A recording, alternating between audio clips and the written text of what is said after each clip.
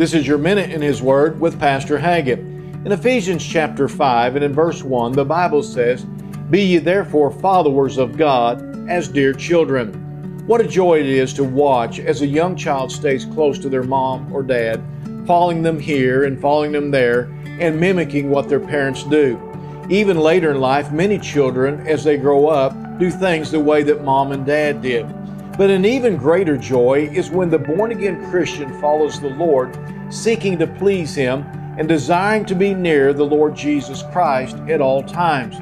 It is always heartbreaking, though, to see a child of God stray out of the way from their Heavenly Father and ruin their lives. So today, stay close and follow the Lord Jesus Christ.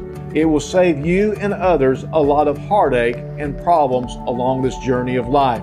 This has been your Minute in His Word, and if you don't have a church home, come pay us a visit here at Calvary Baptist Church in Marshall.